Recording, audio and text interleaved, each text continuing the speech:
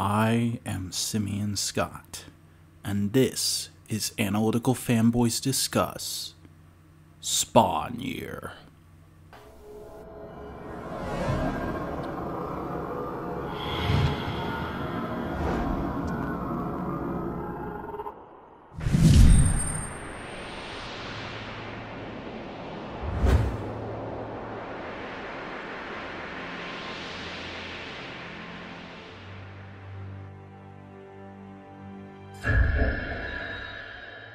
Alright, hello everyone, and welcome to the Analytical Fanboys podcast. I am Simeon Scott, and I am joined, as always, by the intrinsic Chris Gaston. How are you doing, sir?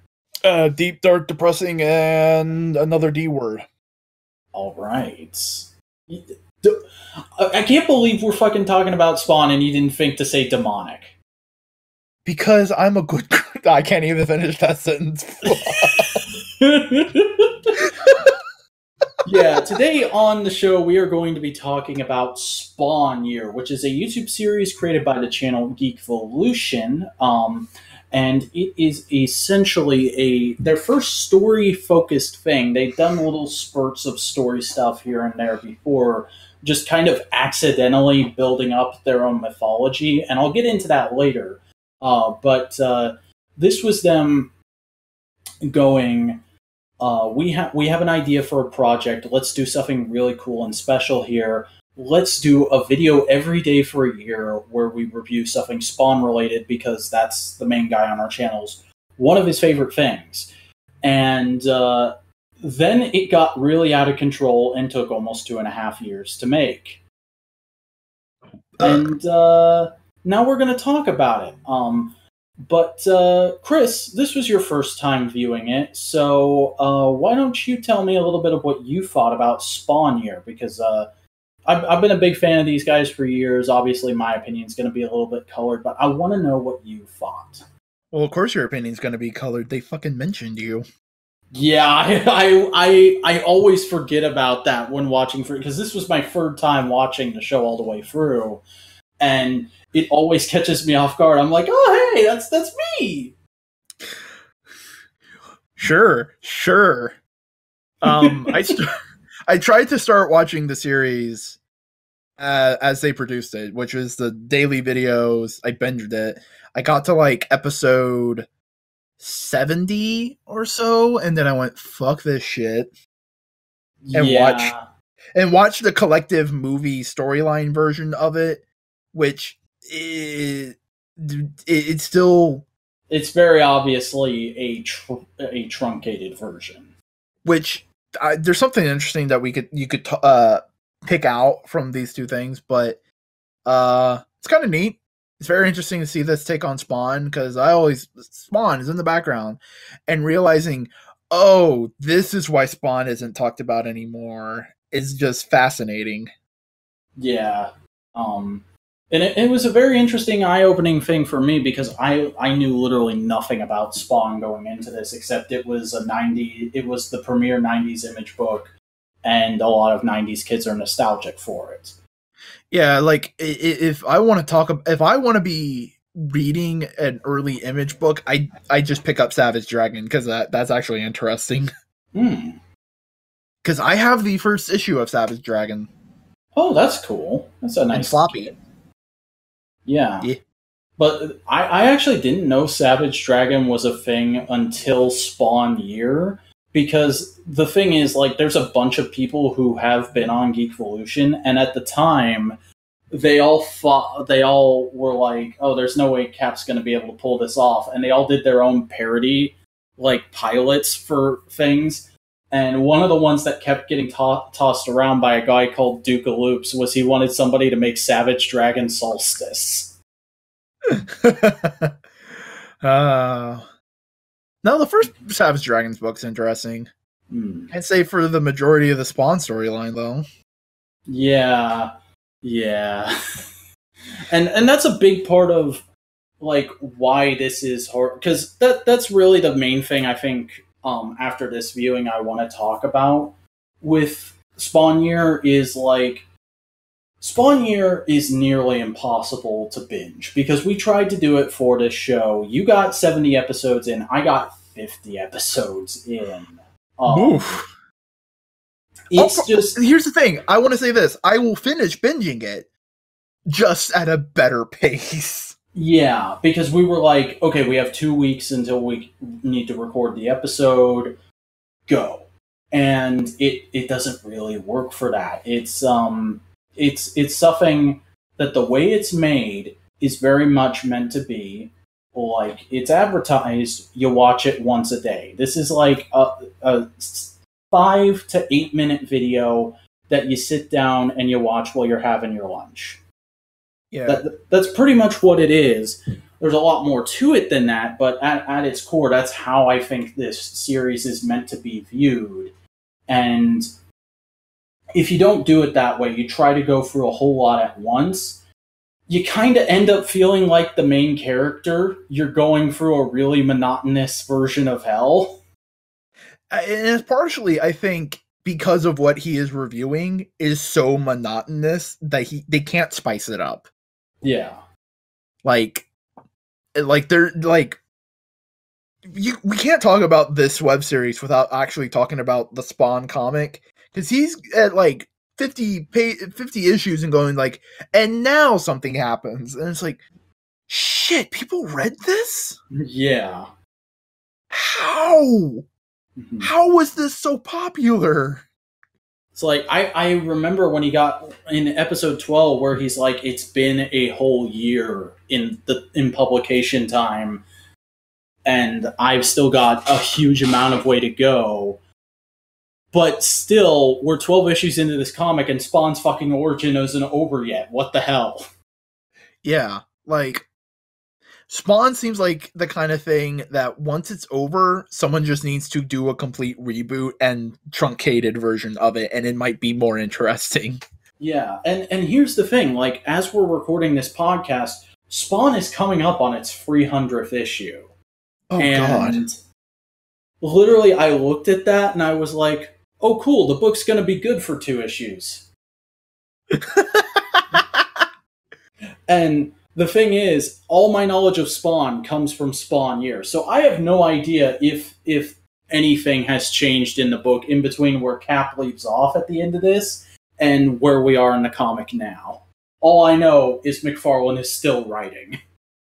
I mean, if it keeps him engaged, I guess. Mm-hmm. Doesn't hurt to have like a little dumb pet project. Yeah.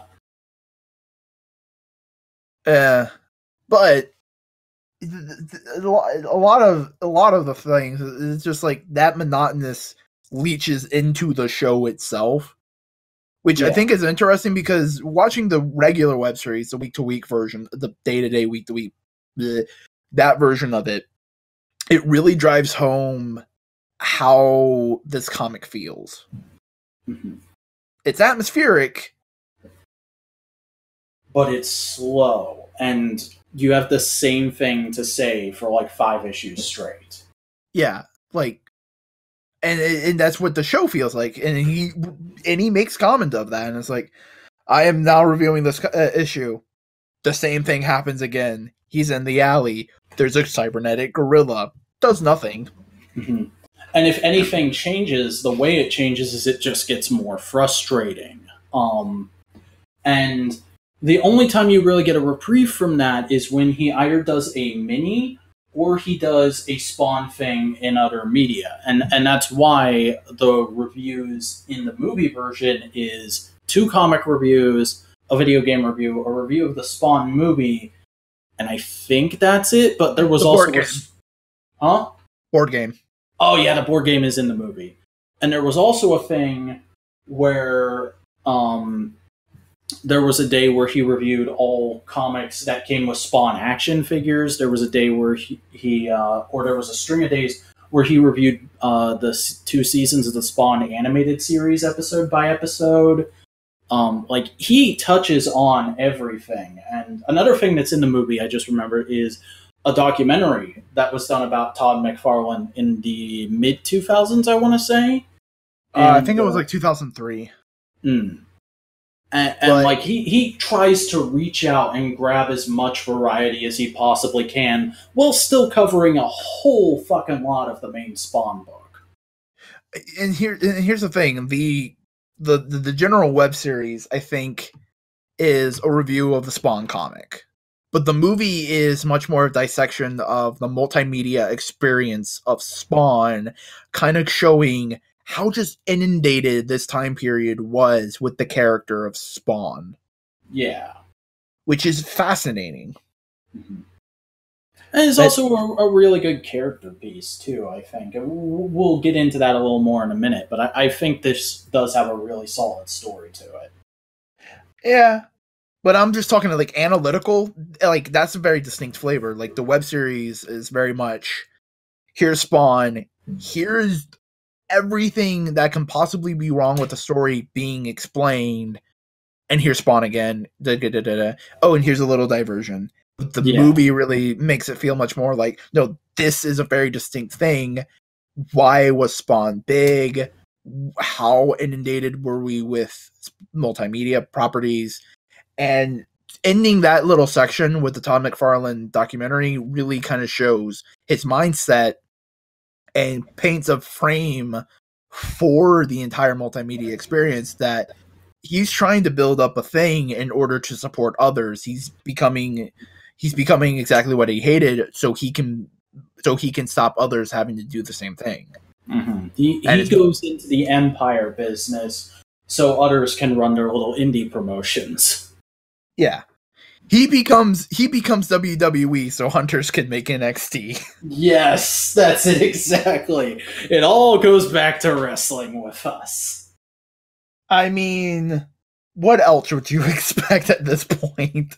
Exactly. Might as well just fucking rebrand the channel to MMWP. I mean, Wrestle Talk's about to die thanks to Article 13, so, we could move in on that. I'm just kidding. If you're listening, I love you, Wrestle Talk guys. You support Wrestle Talk and Indeed. Screen Stalker. They're watching. Yes. They're just a bunch of fucking lads with their beer 52 that we can't get in America. Yeah. Because it's only for UK watchers. So, when we talked about Database Rangers Power Reviews, you were really into the production of that show. How did you feel about all the production that went into Spawn Year? They took a lot of effort with the amount of budget they had, and sometimes they reached for the stars and got halfway to the moon. But not in a bad way, but more in a, oh, that's quaint. Yeah. Like, the most backhanded way of describing it, but it's very much like, and I think it's epilogue, a really good looking fan film. At the end of the day, that's what this is. And here's the biggest thing. The end epilogue basically gives them the best out ever for the entire series is, oh no, the reason why it looked crappy was because it was done by a low budget film production crew after the fact. And it's like, yeah, that's also why it took forever to come out. Yeah, like that is like a beautiful little, oh cool, you had your cake and ate it too, and I'm not pissed at it. Beautiful.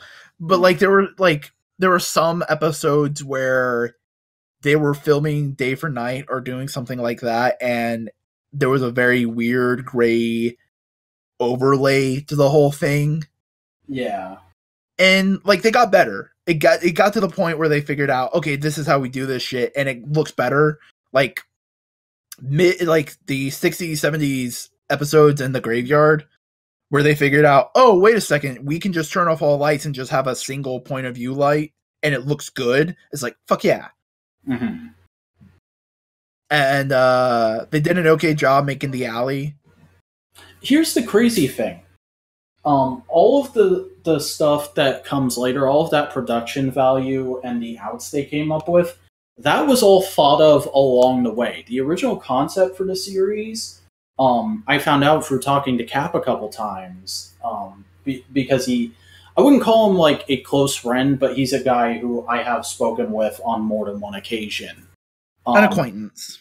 Yes, that is exactly the correct term.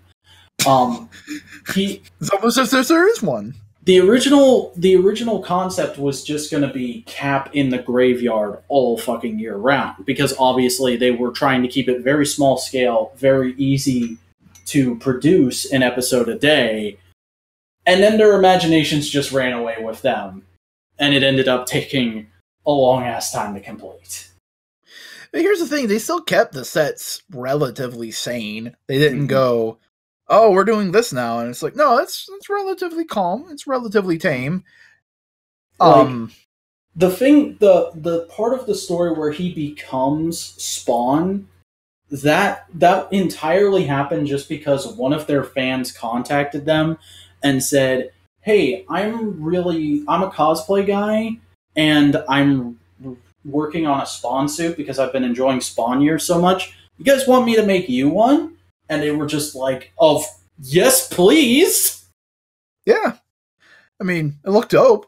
Mm-hmm. It looked pretty solid. I would have, and this is just a nitpicky thing because I love how big the collars on Spawn is because it's so dumb. It would have been cool to see it like stick up, but like, yeah. And that guy also ended up playing stocky Frank Miller Batman and the police officer in the end, because he's a police officer in real life. That's awesome. Yeah. But yeah, like the whole bit in the comic shop, besides the breaking of the window, they could have done that better. Yeah. Because I would have just had a shot of Cap running at the window and then jump cut to him falling into the store. Or you could just have a camera pointing into the store and you just throw glass through the camera. Yeah. Like, do a sound effect. There's ways you can hide it. Mm-hmm. But that's probably the only effect I would call outright bad in the entire series. Oh yeah, no. And it's a lot of old school special effects, like the fading and masking whenever they like went from whenever he was thinking of the thing and he got like a bottle of Mountain Dew. Mm-hmm. Or when Doomsvince shows up as like a hologram projection thing, a ghoulish. Yeah. But like, I don't want to say, it is simple, but like, that's all you need. That's all I need. Yeah. And since I brought him up now, what did you think of Doomsvince and the whole like plot and meat of this story, essentially? Goddamn, it feels like such a back-ass compliment. It feels like an internet web series story, which is what it is, which is good. But the best way to put that into frame is I'm like, when you tell a comic book story, you tell a comic book story. When you make a movie, you make a movie. When you make a web series, you make a web series. Yeah. Which, that's the thing. It's a web series story. It's fun, it's goofy, it's low budget because a couple of friends wanted to make something fun, unique, and creative. And that's the kind of story you need to get with this kind of format. It's fun, it's goofy. They talk about Coke and Pepsi as if they're heaven and hell. They use their child in it because they wanted to involve them in something creative and give them a fun memory of working with their dad later in life. Mm-hmm. And that kid's been on the channel. Jason, I should say his name because I've met their child. Jason has been on the channel a whole bunch of times now. It's one of those weird things where I've sort of pseudo watched this kid grow up. He's like, I want to say he's 6 now, and he was like a toddler at the time they were making this. Yeah, but like it very distinctly feels of that nature, which is not a bad thing. It's just very much, it is what it is. Yeah, it's amateur writing, it's amateur acting, and I don't mean amateur as in, it's amateur. No, they're non-professional. They didn't go to school. They aren't getting paid for this. Actually, Cap is an English major. They didn't go to acting school. Okay, I wasn't sure what exactly you meant by that, and I was just like, he could end up listening to this, so I want to bring that up real quick. Remember, I'm a guy who went to technical theater school, so I'm thinking of art school as that. They didn't go. they didn't take formal acting lessons. Yes. And I do agree. Captain Logan and Captain Logan and Doomsman, they were great because they knew their character. They were playing a slightly caricature, like over the top, which is what you want for this fun, goofy, campy, comic booky kind of thing. And the one to two other lines, it was like, oh, that's not a bad acting performance, and not even a bad read. It's just like, yeah, no, you haven't acted for a long time. Yeah. Like, the best way I can put it. Like, and I don't think there's any, like, outright bad performances in this. It's just, like, Cap and Vince are pretty solid. Everyone else is just okay. And it's just like, that's fine. Yeah. That is fine. Like, that's, like, I don't mean fine as in, oh, it's fine. It feels such. It feels like such a backhanded compliment or like an insult to what they did, because they fucking made 365 some odd videos, all varying in length and being very intense, analytical, thought out things, and that takes a lot of effort. Look like they take a good bit of production work to put together. Oh yeah, and like watching it, I could see where not cut corners, but where they save time and were economical. Like, they probably recorded, what, 10, 20 Doomsvents, this is Spawn Year, and this is Day Blank, in just a row. I'm sure, I would not be surprised if they did all of those in, like, 2 sittings. And, like, he probably read 10 comics at a time, wrote it all down in the book, filmed himself for, like, 2 hours writing different things with the different comics. That's why he never talks on camera, because he can always, time-wise, it's easier to record the voice and film the thing separate. Like, and the scrolling over the book probably saved him a bunch of time, because that's an easy thing to do. Yeah. Like, I can see where they took the effort to save time and be economical. But still, there's only so economical you can be. An hour is still an hour. Yeah, and you also have to keep in mind they were producing other videos at the same time as this. Exactly. Like, it's there's a lot of effort put in to a very. It's the kind of project that they said that it feels like they just wanted to make it for themselves, to prove it to themselves, to just have fun with it, to just go like, you know what, I just want to do this.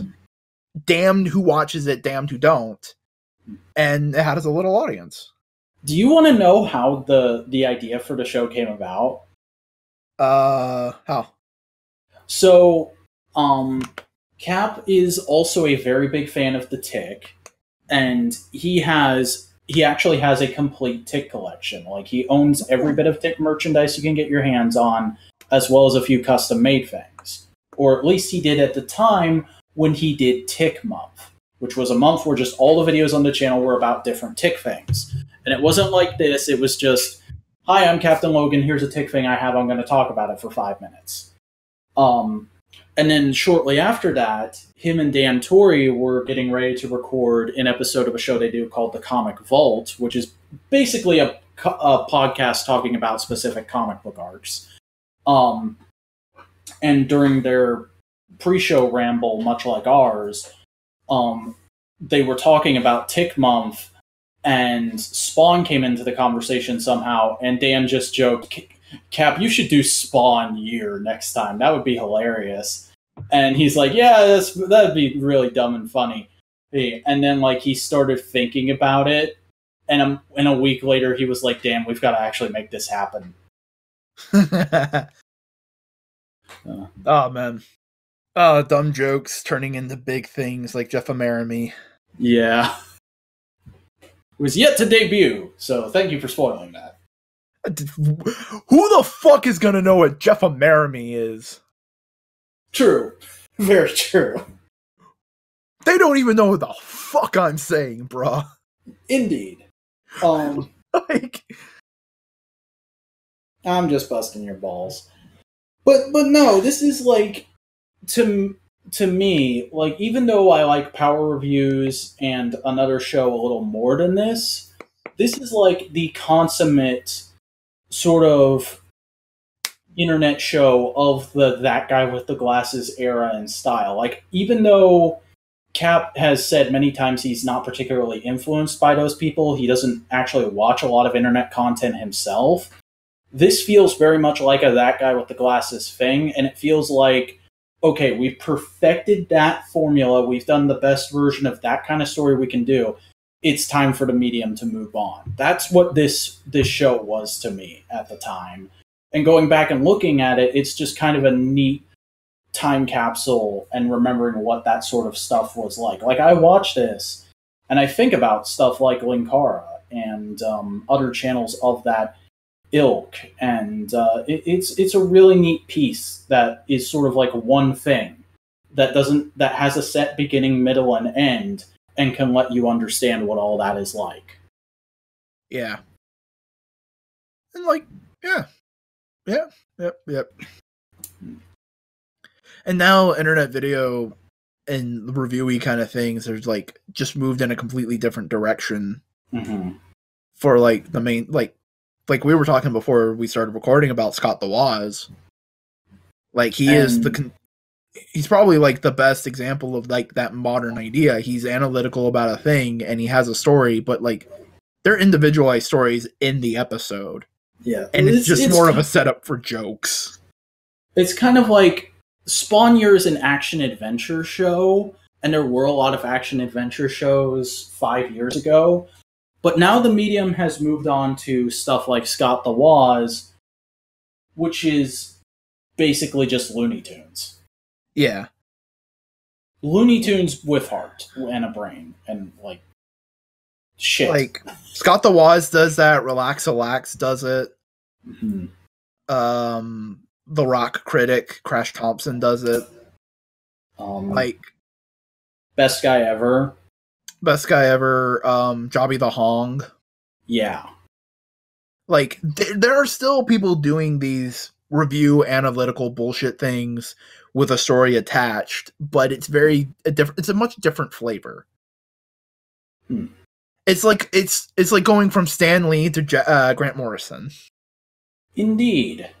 That guy with the glasses, ABGN, these guys, they're Stan Lee. They have their place, and you can still go back and enjoy it. But now we're in Grant Morrison territory, and we're dealing with bullshit, and it's like, fuck, dude. Mm-hmm.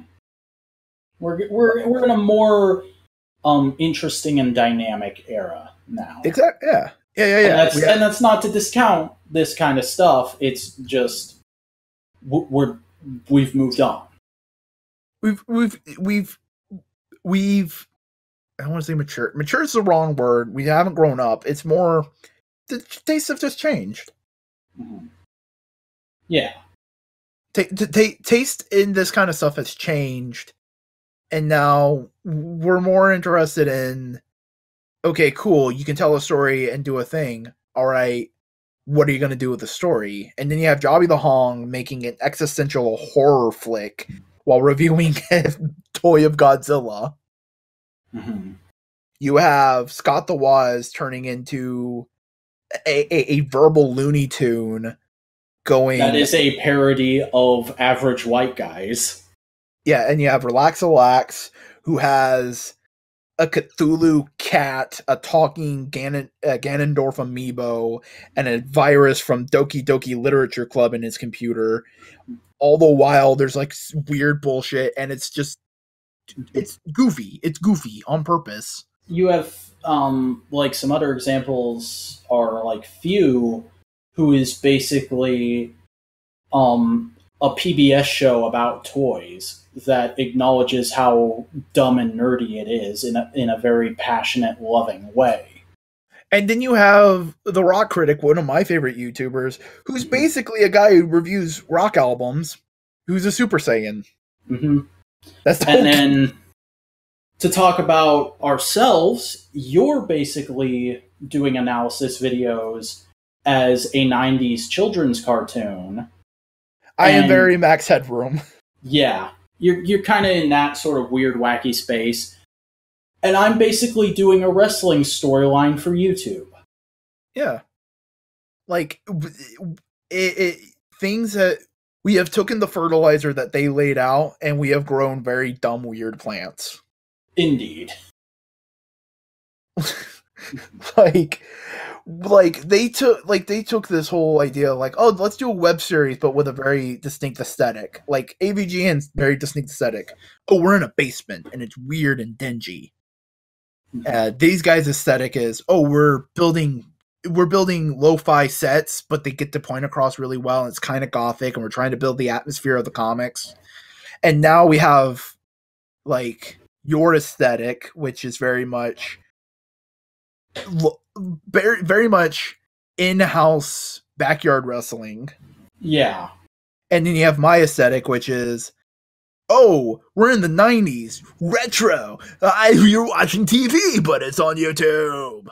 Indeed. Like, the aesthetic has gone weird, and you've grown. Like, Scott the Wise has his blue border. Weird thing. This is like people have taken the little elements that these guys built up and went, all right, cool, I'm going to take this ball and run. But they needed to set up this play so and everybody else could take the ball and run. If we can see for miles, it is because we stand on the shoulders of giants. Yeah. This took effort to make, and it's a needed effort. Mm-hmm. So yeah, I think we can both agree Spawn Year is pretty solid, and it's a neat sort of time capsule piece at this point, and it's worth checking out. Hell yeah. Just don't try to watch a whole ton of it at once. But you know what you can watch a whole ton of, or rather listen to a whole ton of, are some fucked up fruit facts with Chris. Caffeine serves the function of a pesticide in coffee beans. Huh. Really? That's interesting. Yep. We are the freaks of this planet. Because anything that is poison for everything else, we go, this tastes good. Did you see that fucking meme I posted last night? Of the fucking Pulp Fiction meme that's been going around. Yes. This is fucking cuisine. I'm gonna pull it up right now. Peppers produces a chemical that triggers pain response when eaten to deter animals from eating it. Humans, this is some serious gourmet shit. Yeah, fuck, man. This chemical makes insects die whenever they ingest it. Fuck yeah, it makes me awake.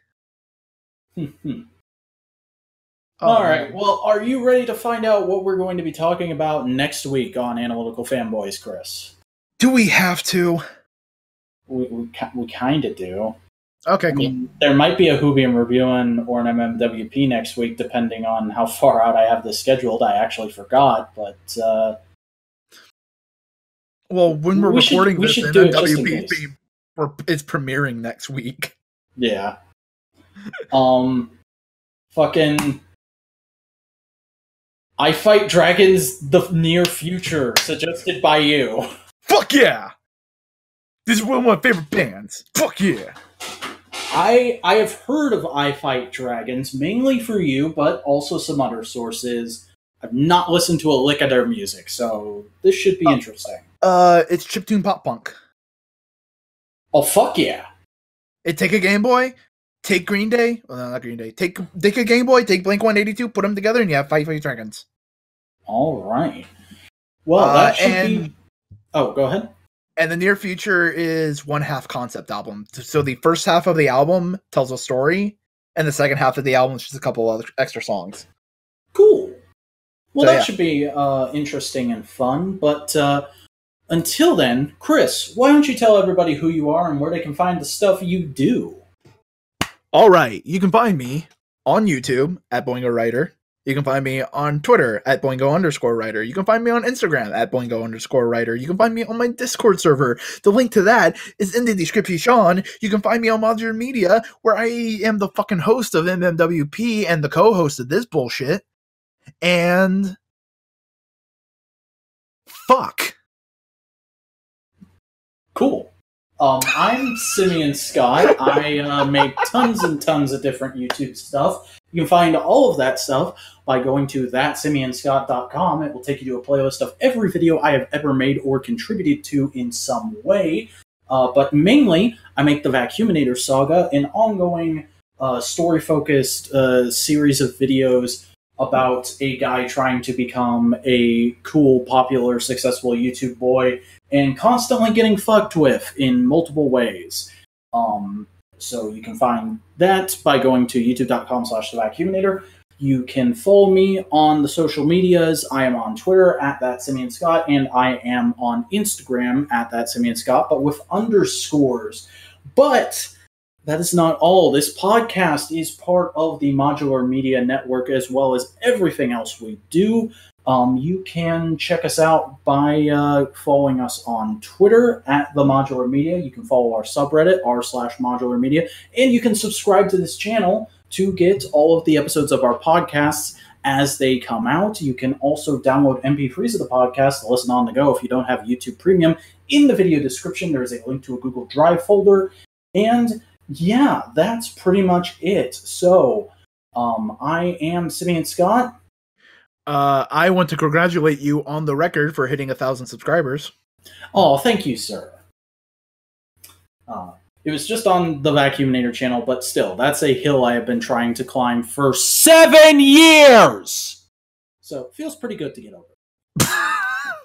We will see you next time when we will be talking about The Near Future by I Fight Dragons. You mean in the near future? We're going to be talking about in the near future? Yeah. But until then, this has been Analytical Fanboys Discuss Spawn.